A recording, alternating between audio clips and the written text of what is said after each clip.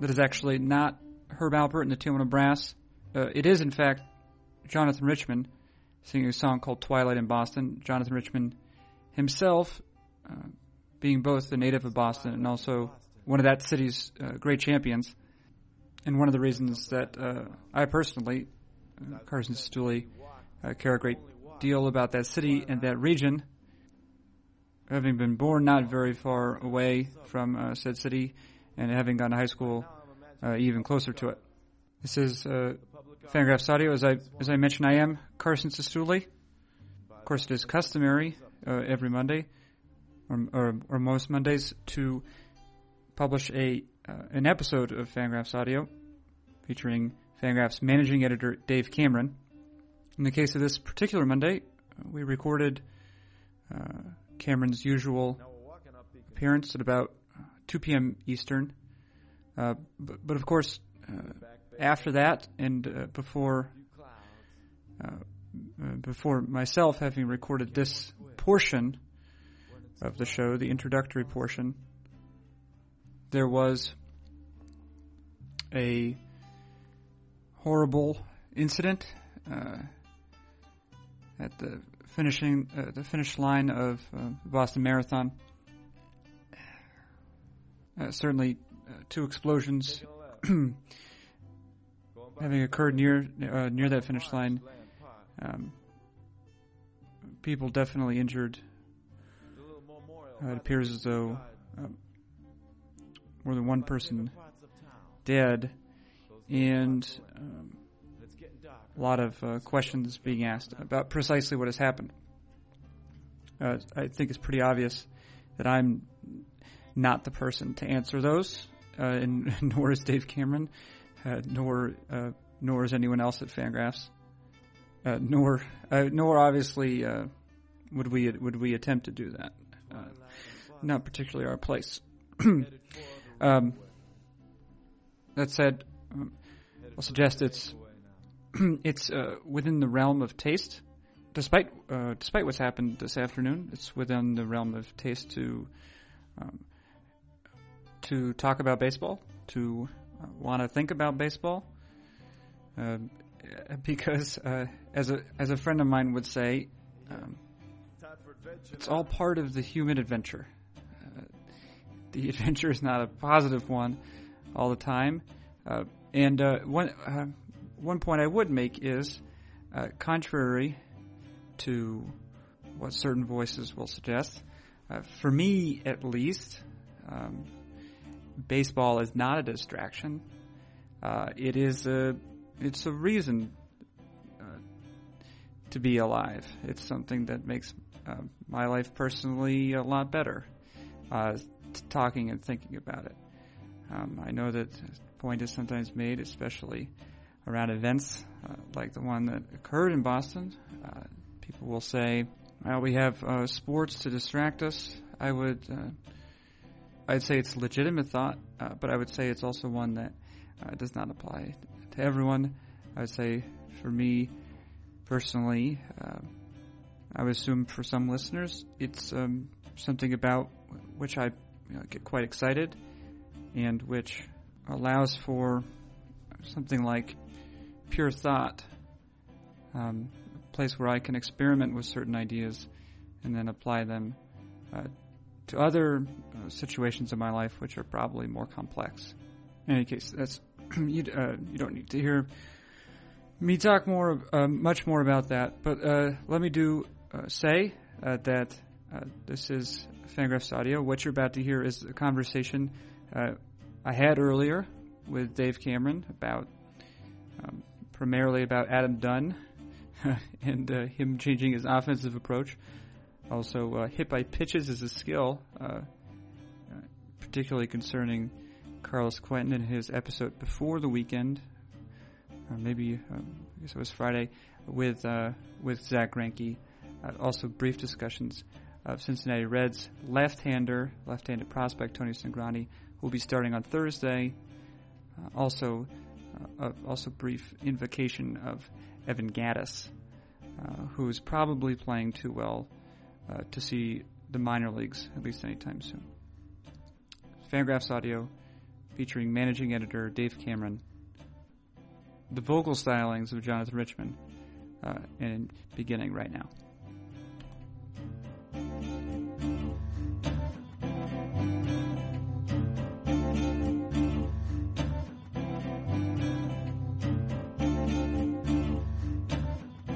Write, manage, come up with ideas. Yeah. Mostly write and manage. I know that some of my colleagues at the site, they could be difficult to manage. Yeah, indeed. Indeed. I have noticed that, like those days when I take over, and it even happens at Knotgraphs a little bit, but when you're asked to, it's not just about, and it could even be the tightest run ship, but when people are coming to you with questions, you have to pause and answer them, and it's not just the amount of time you are answering, it's also that there's like a transition time. It's hard to go back to whatever you were working on.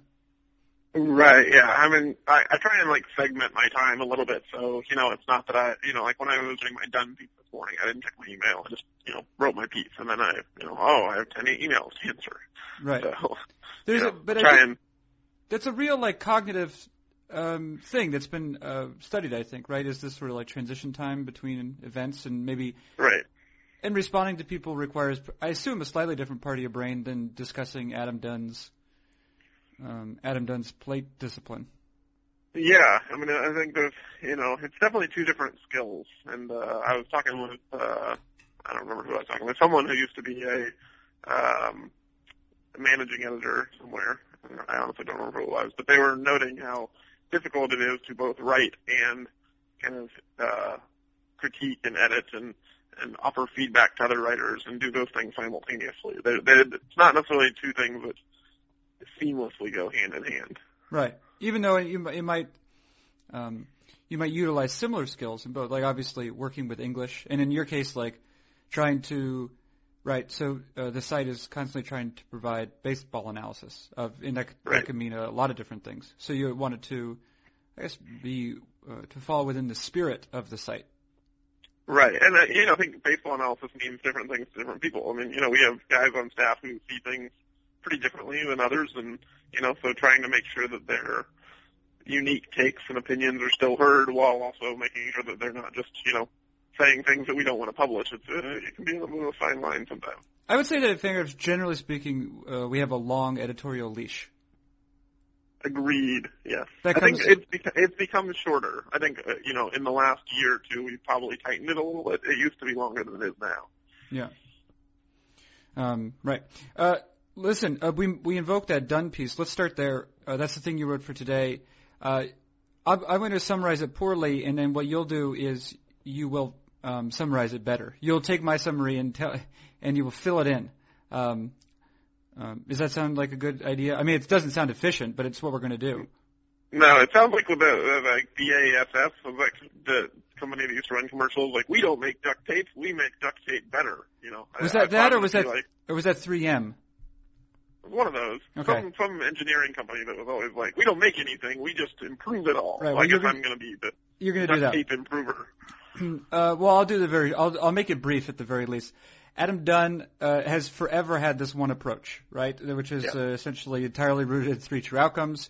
He's going to strike out a lot, that's obvious, but he's also going to hit a lot of home runs and walk. And Adam Dunn has been Adam Dunn for as many years as he's been in the league. He's had that exact approach. If he were a slightly better defender, he would definitely be an overall better player. But his offensive game, whatever, it's, generally speaking, it's been good enough for him to be at least an average first baseman or corner outfielder. For reasons that aren't entirely clear to me, and about which I just learned today via your piece, he decided that he was going to take a different approach into the season, and that he would be more aggressive early on in counts. And what it appears has happened at least a week and a half, whatever, into baseball is this, or maybe 2 weeks now. This has not been ideal for him. Summary.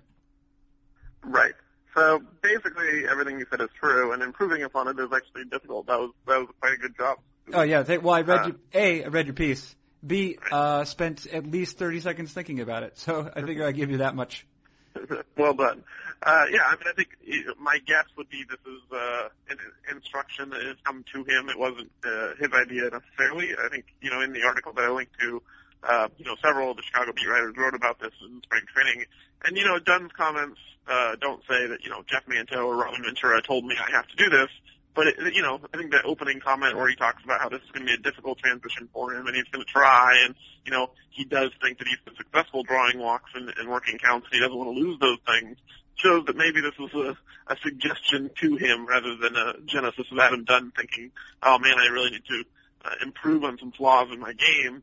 And I think, anytime you're dealing with a guy in his mid-30s and you're trying to tweak a pretty major part of his overall game, and he's maybe not on board. And, I think Dunn's probably put in the work, and he's trying. But, if this isn't something that was his idea and that he's really convinced is an improvement, I think that's a little dangerous. I think that's what we're seeing here is it seems like, based on the data we have, Dunn seems to be a little bit, in between, I guess is the words that baseball guys like to use, where he's swinging at pitches early in counts, getting behind in counts because he doesn't have a great contact rate, so he's ending up in 0-1, 0-2 counts a decent amount, and then he's chasing him. It looks like he's basically keyed on the middle-in elevated part of the strike zone, which is, certainly a power zone for left-handed hitters, but he's swinging at anything in that zone.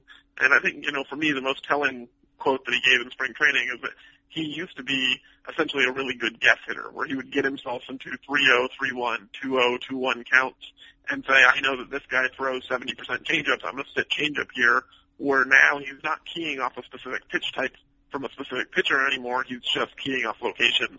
And, this is a pretty drastic change in approach for a guy who has a career 124 WRC plus and 7,000 plate appearances. And, 46 plate appearances is not a huge sample, but I don't really see a compelling reason for them to continue with this experiment. Well, so let's look at this. Let's try and find, let's give the White Sox the benefit of the doubt for a moment. We know that, we know that, for example, Rick Hahn is smart. Kenny Williams is still around. From what you think of his player transactions, we know that the White Sox have won a lot of games. We know that in particular that at least one member in Don Cooper, the pitching coach, is appears to be in elite so far as that position is concerned. And we know that at the end of the day, the club has won a lot of games, and more games, it seems, every year than we assume they're going to. So giving the White Sox the benefit of the doubt, what would you see as their thought process being for why this would be a good time for Adam Dunn to make a change like this? Yeah, I think one thing that we can maybe separate out from the fact that the White Sox have been a good organization historically, and I think that's true. I think they've won more than we've expected. They've done a good job with pitching. I think Rick Hahn is a good GM who certainly understands the same numbers that we're writing about. And none of this is going to be news to him. But I do think that historically we can look and see that the White Sox, under the Kenny Williams regime, and Kenny Williams is still in place even though Rick Hahn's the GM, Williams still has significant input in Chicago, and probably had a lot of input in hiring Robin Ventura as manager. We can see that this organization doesn't place a super high emphasis on base on balls. Besides the fact that they acquired Adam Dunn to begin with, to kind of litter their lineup with, aggressive, full power guys, Alex Rios, AJ Pierzynski, Paul Konerko is not a guy who's historically walked a lot, even though he's a big hitter. Dayan Viciedo, Alexei Ramirez. I think what we see is that the kind of the classic hitter skill set of the White Sox is much more aggressive than passive, and Dunn was kind of the exception to that. It seems like, they are maybe trying to make Dunn a little bit more of a White Sox type of hitter than he has historically been. So I think that, we can say that the White Sox are a good organization, while also noting that they may have a specific bias towards more aggressive types of hitters, and Dunn might not fit their preference for, style of offensive approach. And, maybe they think that overall he's too passive. There's certainly critiques of some hitters. Jason Hayward has had this thing against him, Shin-Soo Choo, that, some of the hitters, even Joey Votto, has been told to, swing the bat more often. There's guys in baseball who don't value the walk as much as they do hits, home runs, RBIs, those kinds of things. For Dunn to hit 230, 240 and be a productive hitter flies in the face of what some people think, and I wouldn't be surprised if there's people in the White Sox organization who would rather have Adam Dunn hit 270 with 50 walks than hit 250 with 100 walks. Now, we know that on average, a batter's approach will change, or his skill set will slightly change over the course of his career. And I'm thinking of, in particular, of a great work Bill Petty did on this that shows the aging curves with different skills. Generally speaking, contact rates drop as a player gets older. Generally speaking, like things like O-swing, I think, also drop as a hitter gets older. They tend to. It appears as that you get a better sense of the strike zone, also a better sense of what they can hit. There's sort of a self-knowledge there. Power tends to last longer than speed does, or it develops later and also will decline later than speed. Now, here's a question, though. Having established that, or knowing that's the case, can you think of any instances in which a player, and not like a rookie, because you say, well, if Dunn were, if he were like a 22-year-old and was having problems with one approach, I could see that. Can you think of any instances in which a player has actually, like, legitimately changed his approach, from age 27 on? Yeah, I mean, I don't remember exactly when Sammy Sosa made his major transformation. It might have been around 27. He's one guy that sticks out that, as a young player, he was a free swing hack, swung at everything, showed no real discernment for the strike zone. Then he started getting some non-natural assistance, and he got a little larger and started hitting home runs, and then, pitchers started being a little more selective, and he figured out that if he doesn't swing at those pitches out of the strike zone, he'd get more fastballs to hit 600 feet. And Sosa became a really high walk guy later in his career. Now, there are extenuating circumstances with Sammy Sosa, but I think, it's unlikely that whatever substances he might have taken helped his batting eye. I think that there was probably some realistic progression of plate discipline that may have come along with the power, but he began to understand that he didn't need to swing at everything as much as he used to, and he became a much better hitter for it. So there are instances, I think, of guys learning the strike zone as they get older. I think there are many fewer examples. I actually asked this on our internal group, and Bill Petty responded with a list of guys who've kind of done what Adam Dunn is setting out to do, going the other direction. You don't see that very often. This is pretty rare where a guy who has been selective just suddenly gets much less selective and becomes much more aggressive. It's not that it never happens, but to this magnitude, where the swing percentage increases, 10%, which is what Adam does that right now, that's basically unheard of. We don't see guys who have had success in the big leagues over long periods of time with a patient approach one day just decide, you know what, walks are stupid. I'm not going to take them anymore. Well, and we talk about old players' skills, and walking is one of those skills, right? So generally speaking, we would expect walk rates to increase as a player gets older. Is that fair? Yeah, absolutely. I think the hip-specific aging curves show that plate discipline improves, walk rate improves. These are things that guys get better at with experience, and you can potentially argue that maybe they're just, now that they're veterans, they're getting more calls from umpires. Whether it's a learning thing, whether it's an understanding that they don't have the bat speed that they used to, so they just adjust. I mean, we don't exactly know how all these skills work together to produce the different rates, but we do have a general sense that as players get older, they swing less and they walk more. Adam Dunn's going the other direction. Now, we could see a pretty interesting thing when we look at offensive production by count, right? And you see it in it makes sense in 3-1 counts, 2-1 counts. Batters are pretty good. In 0-1 counts and 0-2 counts, batters are not as good, right? Now, typically speaking, if I'm not mistaken, first pitch, the line for first pitches is better than league average. So is that an argument, or why isn't it an argument for every pitcher to have an aggressive approach on the first pitch? Every hitter, you mean? Yeah, so I think that this is where the concept of selection bias becomes extremely important, because people do point to this, fairly regularly, at least on Twitter. I see that a decent amount where you say, some beat writer will quote that a guy is hitting 450 on first pitches, and then everyone says, well, he should just swing at the first pitch more often. But essentially, this is an artifact of what's called selection bias. He's already choosing to swing at the pitches that he's most likely to get a hit on.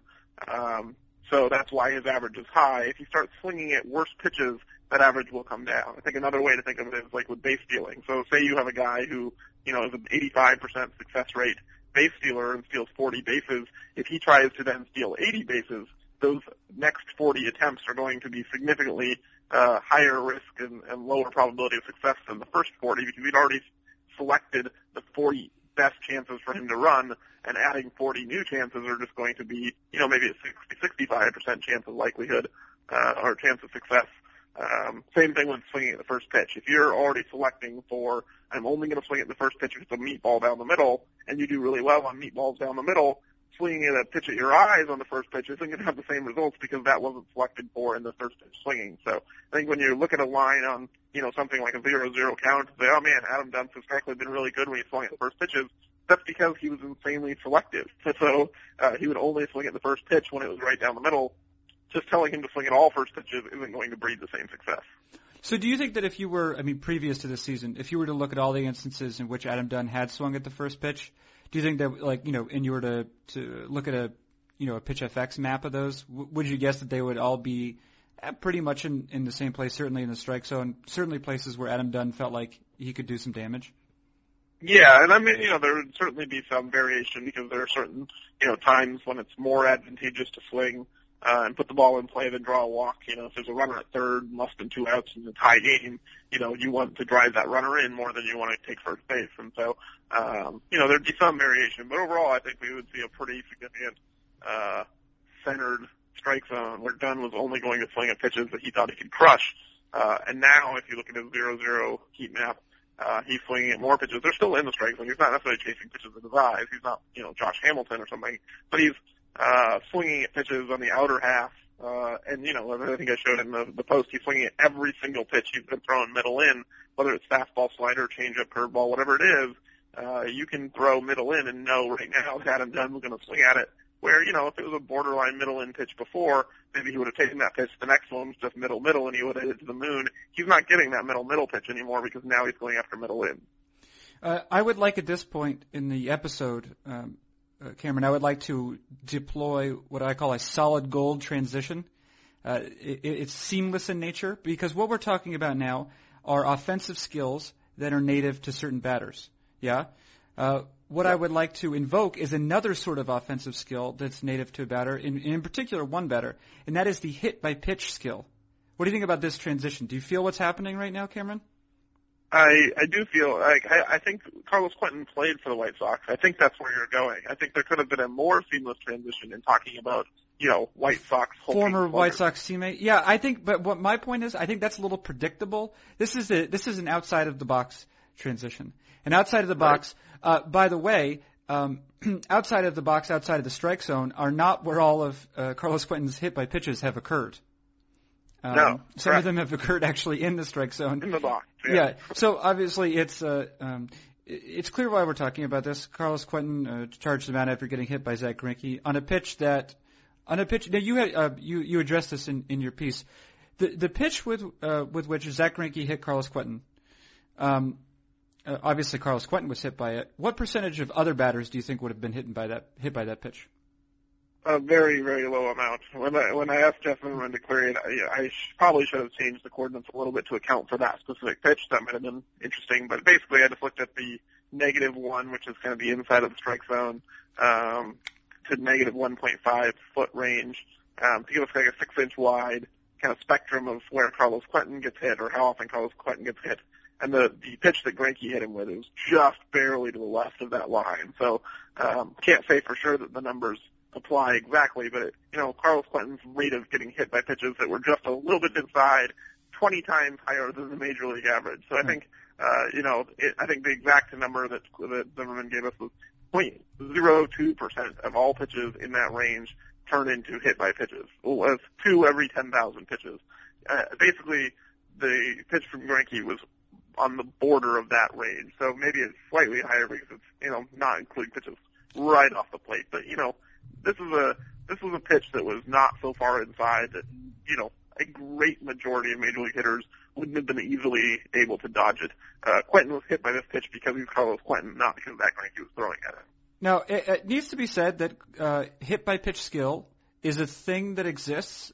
I'm not sure what the variation is, if it's the same as for a pitcher's capacity to strike batters out or, to get swings and misses. That's something that becomes stable pretty quickly, and it applies to certain pitchers. Is the sort of range of hit by pitch skill is it similar to something like strikeouts or a batter's ability to take walks or something like that? Yeah, I think we see it has a really strong year-to-year correlation once we establish that a guy, like Quentin or Chase Utley or one of these guys who's going to get hit a significant number of times, Craig Biggio, the guys who have a reputation for getting hit 15, 20 times a year, for them, their correlation is quite high. With other guys, you'll see it bounce around a little bit more simply because the magnitude that we're dealing with is really small. So you can have a guy get hit 3 times by accident one year and 0 times the next year, just because we're only dealing with, an N of 3 essentially. So, but for guys where it's a regular part of their game, like Carlos Quentin, the predictability of hit by pitch rates is quite high because this is something that they do on purpose. Now, I don't know. What is your sort of viewpoint? This is asking more for your opinion, I guess, than hardcore analysis. But do you sense that it's a question of playing the rules, right? And which is something that exists in a game, but maybe is not necessarily in the spirit of the game. Or for you, is it a sense of a player recognizing that he might develop a skill, a way to take an impact from a ball in a way that is gets him to first base, and here he is helping his team. Yeah, I think, for me, it's not necessarily a question of the spirit of the law, because the rule actually says that the batter must make an attempt to get out of the way. Carlos Quentin does not really make much of an attempt to get out of the way. He might make an attempt to move and to minimize the amount of physical damage the ball is going to do to him, but he does not make an attempt, whether in this cranky pitch or just in general, to not get hit by pitches. I think, the rule book is pretty clear on the fact that the hitter needs to make some attempt if they're going to be rewarded first base. Umpires don't enforce that part of the rule at all. Generally, if the ball hits you, regardless of what you do, you get first base. I would like to see umpires start enforcing the intent. And maybe it's difficult from their position where they're trying to watch the strike zone. I can imagine it's tough to keep an eye on the strike zone and also see the amount of effort that a player's involved in. So maybe this should be the third base umpire or the second base umpire, someone who maybe has a better vantage point, determining whether the player actually made any kind of effort to get out of the way. We've seen a decent number of times where guys like Quentin will just, hang their arms over the upper inside corner of the strike zone, let it hit them in the forearm, trot down to first base, and if the pitch hadn't hit them, it might have been called a strike. To me, that's bupkis. Uh-oh, watch out, people. Now, in the past week, Fangraphs writers, 2 different Fangraphs writers, have written pleas, P-L-E-A-S, plural of plea. They've written pleas of that were different in and of themselves, but they're both relevant to Carlos Quentin. One of them was actually by David Temple at Knockoffs. It was a plea directly to Carlos Quentin that occurred, I think, a day or 2 before this? The day before, yeah. It was Nostradamusian. I don't know what the term is there. It was quite. It was timely. Yes, that's a better word. Right, David Temple, a plea to Carlos Quentin, get out of the way. There were some expletives in and around the piece, but generally speaking, get out of the way. This is not something that Carlos Quentin appears to have adopted at all, this point of view. Do we sense that Carlos Quentin will adopt this point of view going forward, or not, or likely not? I doubt it. I mean, Carlos Quentin's been doing this for years. This is part of his game. I think my guess is that hitters like Quentin aren't necessarily setting out thinking like, oh, if I add 20 hit by pitches, it will increase my on-base percentage. I think Quentin likes the plate coverage he gets from just sitting on top of the plate. It allows him to drive pitches on the outer half better. It allows him to cover pitches he might not be able to get to otherwise. The closer you are to the plate, the harder it is for a pitcher to just pound you away on the outer half of the strike zone. So my guess is that Quentin will take the trade-off and say, I would rather have more plate coverage in exchange for a little bit of physical pain. If the rule book was actually enforced and Quentin didn't get a freebie every time he got plunked on a pitch that was 2 or 3 inches inside, maybe that would force him to adjust. Right, and then what you're invoking there was addressed by Jeff Sullivan last week. He wrote in a piece called "A Gentle Plea for." He wrote a piece called "A Gentle Plea for Less Selective Rule Enforcement." Certainly, one of these this resolved around largely an instance in which Jeff Baker, who I guess is now in the Texas Rangers, it appears as this is the case. There's photographic evidence to that effect. I think Jeff Baker was called for interference. Yes, when he he slid wide of second base in an attempt to disrupt Yunel Escobar, and I guess didn't just slide wide of the bag. He also reached out with his left hand to strike him. Yeah, I think a more accurate description might be he slid to the left of right field. Yeah. Well, in any case, it's not uncommon for a runner to slide into second within an arm's reach of the bag, but also with an intention of making the play more difficult for whichever player, be it the second baseman or shortstop, to make it more difficult for him to complete the play. Right. We see probably less often. We see this. We see it called that same runner is called for interference. There are probably instances in which the runner could be called for interference, but is not. Right. Now, this also seems to be the case with hit by pitches.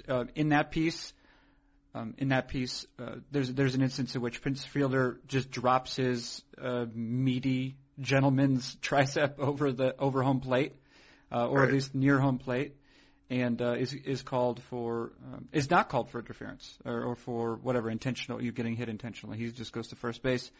This is a thing that certainly, at least, I guess, 4 times was it? Carlos Quentin could have been called for, but so far as I know, it hasn't. Right. Now, is this something like, how would this be called, or is it kind of not really is the incentive for the umpire to call it pretty minimal just because of the anxiety and frustration it would cause for everyone involved, whereas as long as it's a borderline or slightly less than borderline case, the umpire can just be like, yeah, take your base. Yeah, I think there's a couple things at play. One is, kind of the unwritten rules of baseball are kind of working here where, it's considered a good, clean, hard play to break up a double play. Like, players get a lot of credit from TV announcers and their fellow players and the media and the coaching staff for going in hard at second base and preventing a double play with an aggressive slide. This is considered a good hustle play, something that is, rewarded by teams. So I think as long as this is a play that Major League players all put a value on and the coaches put a value on, umpires are going to be, reticent to take that away from them and say, hey, we're going to take this part out of baseball, even though all of you think this is a play that you place a value on. We're going to remove that from you. I think that that would be an unpopular decision if the umpires just started unilaterally taking away the hard slide at second base or the breakup slide at second base. So I think this is going to have to come from above the umpires' heads, where it would be essentially a rule change by Major League Baseball to say, if you initiate contact, for instance, with any defensive player, you're out. And I think, this is probably something that Major League Baseball could do when they're addressing the collisions at home plate. I think, this is essentially the same idea, is that a base runner intentionally initiates contact with a defender. I think the sport probably shouldn't want them to do that, really at any base. The catcher is the most prone because of the position he's in when he's trying to receive the ball. But, the middle infielders are also prone to getting spiked or getting taking a shoulder to the knee. I think we saw Marco Scudero in the playoffs last year getting upended by Matt Holliday. I think, Major League players are in vulnerable positions when they're trying to field, and I think that there's probably a decent case for Major League Baseball to just amend the rules to, rather than saying, you have to be within X number of feet of the base, just to say if you initiate contact with the defender, you're out. And maybe so is the batter, who would give multiple outs if you're trying to break up a double play instead of just giving them the out at second base. Both runners are out. I think that there's something for the league to do here to just remove the incentive from base runners to initiate contact with defenders. Okay, that would be that seems like it would be, I don't know, a sweeping change, but it would be pretty dramatic. Because I can't really think of anything like that's been passed, or if there's even really been much talk about it, except in those instances like when Buster Posey was injured, where someone actually does, or maybe when Justin Morneau got hit. Of course, that's Justin Morneau's fault because he was sliding into the batter. But it doesn't seem like there have been a lot of calls for this necessarily. But you still think it would improve the game, because if players are going to get hurt anyway, let's not create more instances in which they're going to be hurt. Yeah, I think there is some push for this at home plate. And so while I think this discussion is going on about protecting catchers and making sure that we're not putting players' health and careers on the line for no reason. I mean, baseball is not a contact sport, and there's specific rules preventing that. You can't just tackle the second baseman as he's trying to make a play. It's illegal. So there's no real reason why there's should be certain plays in the field where it's okay to run over a player or to initiate hard contact with a player in order to stop them from being able to defend the play when it's illegal at every other point in the game. I think, Major League Baseball could essentially just clarify and say, base runners initiating contact is no longer legal, whether that's a home plate, second base, first base, wherever. If the base runner initiates contact with the batter, we're not going to reward them for it. Okay, you have nearly fulfilled your obligations to Fangraphs Audio for the week. I'm sure you're excited about that. I just want to ask you two more quick questions about I don't know how many games we're in. 15 games now? 12, 15 games in at this point? 12, like 11, 12, whatever. Evan Gattis has played a lot for the Atlanta Braves, the 11-1 Atlanta Braves, and as of now, looks, with the exception of Justin Upton, has probably been the best hitter on that team. He's played mostly catcher. I think he had at least one start at first base. I saw him play. Maybe he's had more. Evan Gattis' story is excellent, but more than that, he's not doing anything that's that much different. I mean, he's not going to sustain this home run rate probably, but his offensive performance, he's got a BABIP below 300, and yet he's hitting really well. He's making this, it seems, a tough decision for the Braves for when Brian McCann comes back, because McCann's going to still be recovering from injury and was not super last year, even though at some level he's considered, the heart of the franchise, or, has been. He's probably one of the longest tenured players on that team. What do you envision coming of this situation when McCann finally does return? Well, I don't think there's any chance they send Gattis back to the minors. I mean, he's kept himself on the roster, and he'll almost certainly stay on the roster after McCann returns. My guess would be, depending on how McCann's rehab goes, they might go with three catchers for a little while. Whether that's dropping down a pitcher and, trying to use their off days to maybe skip the fifth starter in order to, get some extra bullpen work there, or just maybe trying to make it work with an 11-man pitching staff. I wouldn't be shocked if they went with three catchers for a little while. I don't think they want to dump Gerald Laird as the kind of a veteran backup catch and throw guy that every manager in baseball loves. But I don't think McCann's going to be ready to step back into an everyday job. I don't think they're going to force him into it, especially when they have a decent alternative. So I wouldn't be too surprised if Gattis kept catching even after McCann returned on a couple times a week basis, and they used him as a pinch hitter.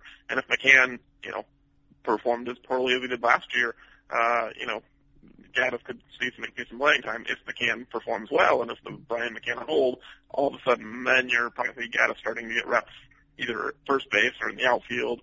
He'll DH in interleague games. So I think they'll find a way to keep him in the major league.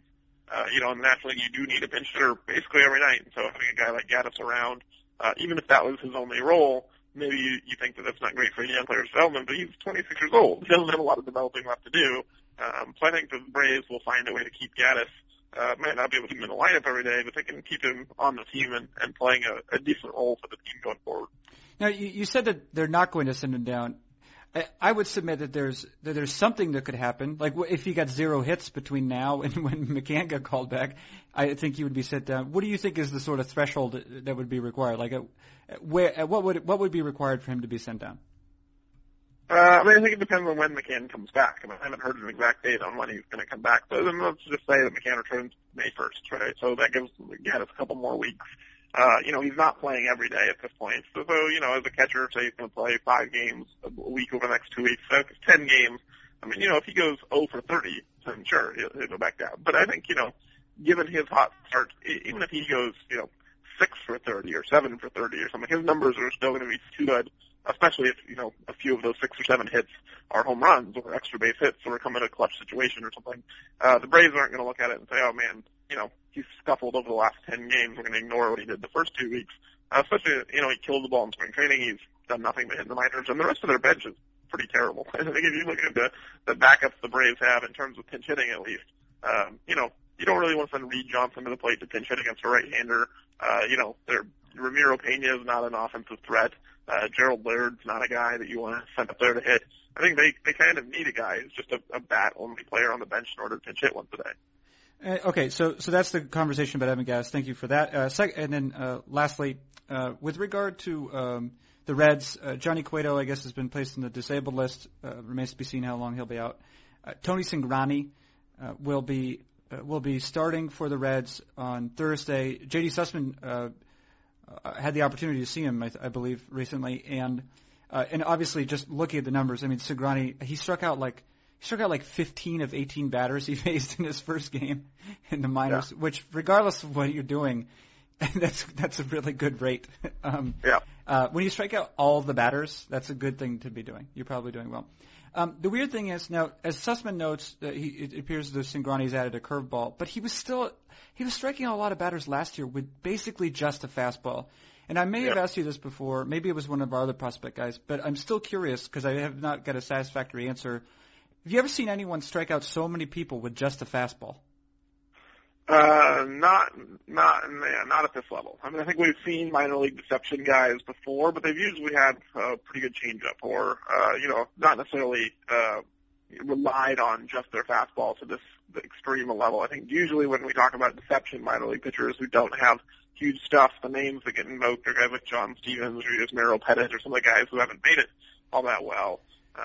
But I think it'd be interesting to look at kind of relief pitchers who specialize this way, because there are relievers who come up and kind of blow guys away with just fastballs. I think we look at Sean Doolittle last year, Jake McGee, guys who succeeded throwing 70-80% fastballs out of the bullpen. Whether that can translate into the rotation, I mean, McGee was kind of a failed starting prospect before he moved into the bullpen. Maybe it can't, but I do think that we see that over short periods of time, shorter outings, you can be fastball only at the major league level and get guys out. I wonder if the reason that we haven't seen starting pitchers kind of in this mold is because of kind of the pre-existing idea that you need multiple off-speed pitches in order to attack opposite-handed hitters. And I think, there's a lot of validity to those ideas. I do think it'll be interesting to see what Cingrani can do if he's given us an extended look and has to pitch 6-7 innings and face guys multiple times a game and face, a lot of opposite-handed hitters. If the fastball works against opposite-handed hitters, and there are examples of where it can. I mean, Mariano Rivera's cutter, well, basically everybody's cutter, but Rivera's been better against lefties in his career than against righties. There are fastballs that don't have big platoon splits. Whether Cingrani has one of those, and that's going to be enough to get him through major league lineups, I don't know. Right. Yeah, I mean, it deserves to be said. He pitched in the majors. He faced 22 batters last year, and he struck out 40% of them. So, and using almost exclusively the fastball then. So it's not like in half those, it was about half and half, lefty righty. Right. That's a limited sample, but it's a promising sample, and it's just weird. It's just a weird thing, and right, it will be interesting to see if in a starting capacity. But he had an abbreviated start yesterday, Sunday. He struck out 5 to 6 batters he faced then. It's just crazy. Right. It's crazy. Yeah. Yeah, I think that, one of the things that we don't measure very well is deception in delivery. I mean, we're not really measuring release point as well as we could be. I mean, even though we have pitch effects release point data, we're not necessarily measuring kind of that Chris Young idea of, when he was, 6'10", so he's releasing the ball 12 feet from home plate or whatever it is, and Chris Young pitched way better than his stuff should have said. And Chris Young was kind of similar, where he was a lot of fastballs. Young didn't have a changeup, but he was a lot of fastballs and a lot of 88 to 89 mile an hour fastballs, way more successful than you would have thought with that profile, because of most likely the deception and the length and the release point. Cingrani is not 6'10", but I do think that there are examples of guys who are significantly better than their stuff might indicate because of deception, and this is just one thing that we don't predict that well as analysts. Right. Okay. Well, now look at Cameron. You are free for another week. You've done what you needed to do, and now it's been a job well done, I should add. Thank you. I think you were especially good yourself this week. I will actually end it with a compliment. Oh, wow. That's shocking. We've used a lot of the percentages in terms of discussing how much baseball you've analyzed. How do you feel like you did this week in terms of, I don't know, you could express it into something that's not related to percentages too. So I'm going with like an integer now or something. I don't know, the self-reflective, immediate analysis feels, I don't know. I feel like I need to digest my performance, and maybe we should start going the other way, where maybe you should be the critique and offer, maybe in the spirit of the late Roger Ebert, a thumbs up or a thumbs down to my performances every week. Yeah, I'll give you a thumbs up this week. I'll give you a thumbs up. Good. Yeah. Good. Yeah. Well, I look forward to the time when you give me a thumbs down, and then we discuss your pay cut. Oh, yeah, there's that too. There's that too. We'll say thumbs up for this week, definitely. Because I got taxes to pay. So we'll get it the next week. All right. So that is. We thank you, Dave Cameron. That's been Dave Cameron, managing editor of Fangraphs. I'm Carson Sestouli, and this has been Fangraphs Audio.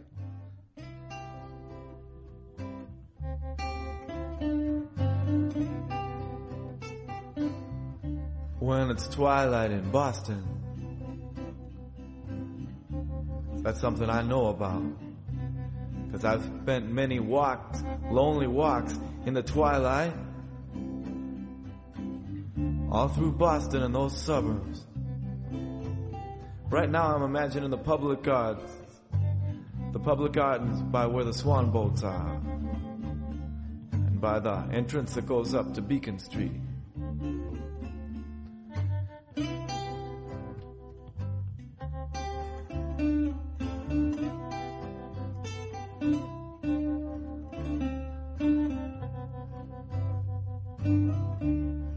Now we're walking up Beacon Street, through the back bay there, a few clouds, heading for Kenmore Square. When it's twilight in Boston,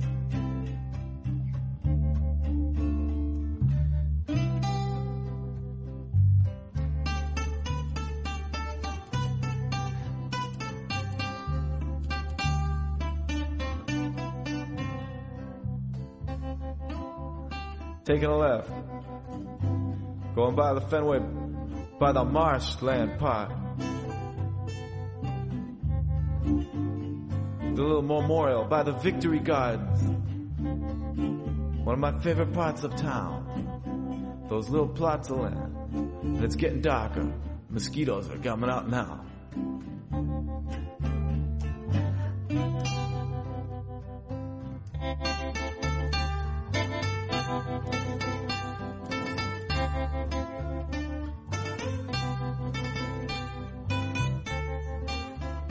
When it's twilight in Boston, headed for the Riverway, headed for the Jamaica Way now.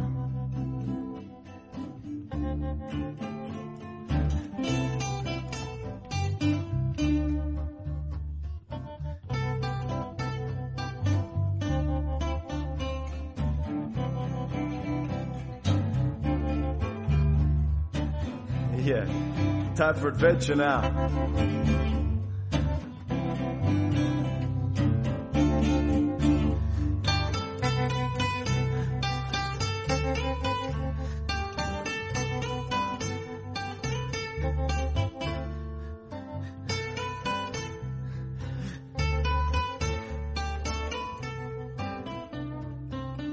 When it's twilight in Boston,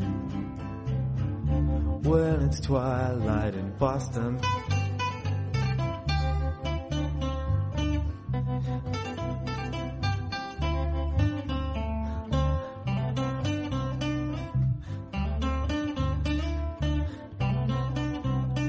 time for adventure.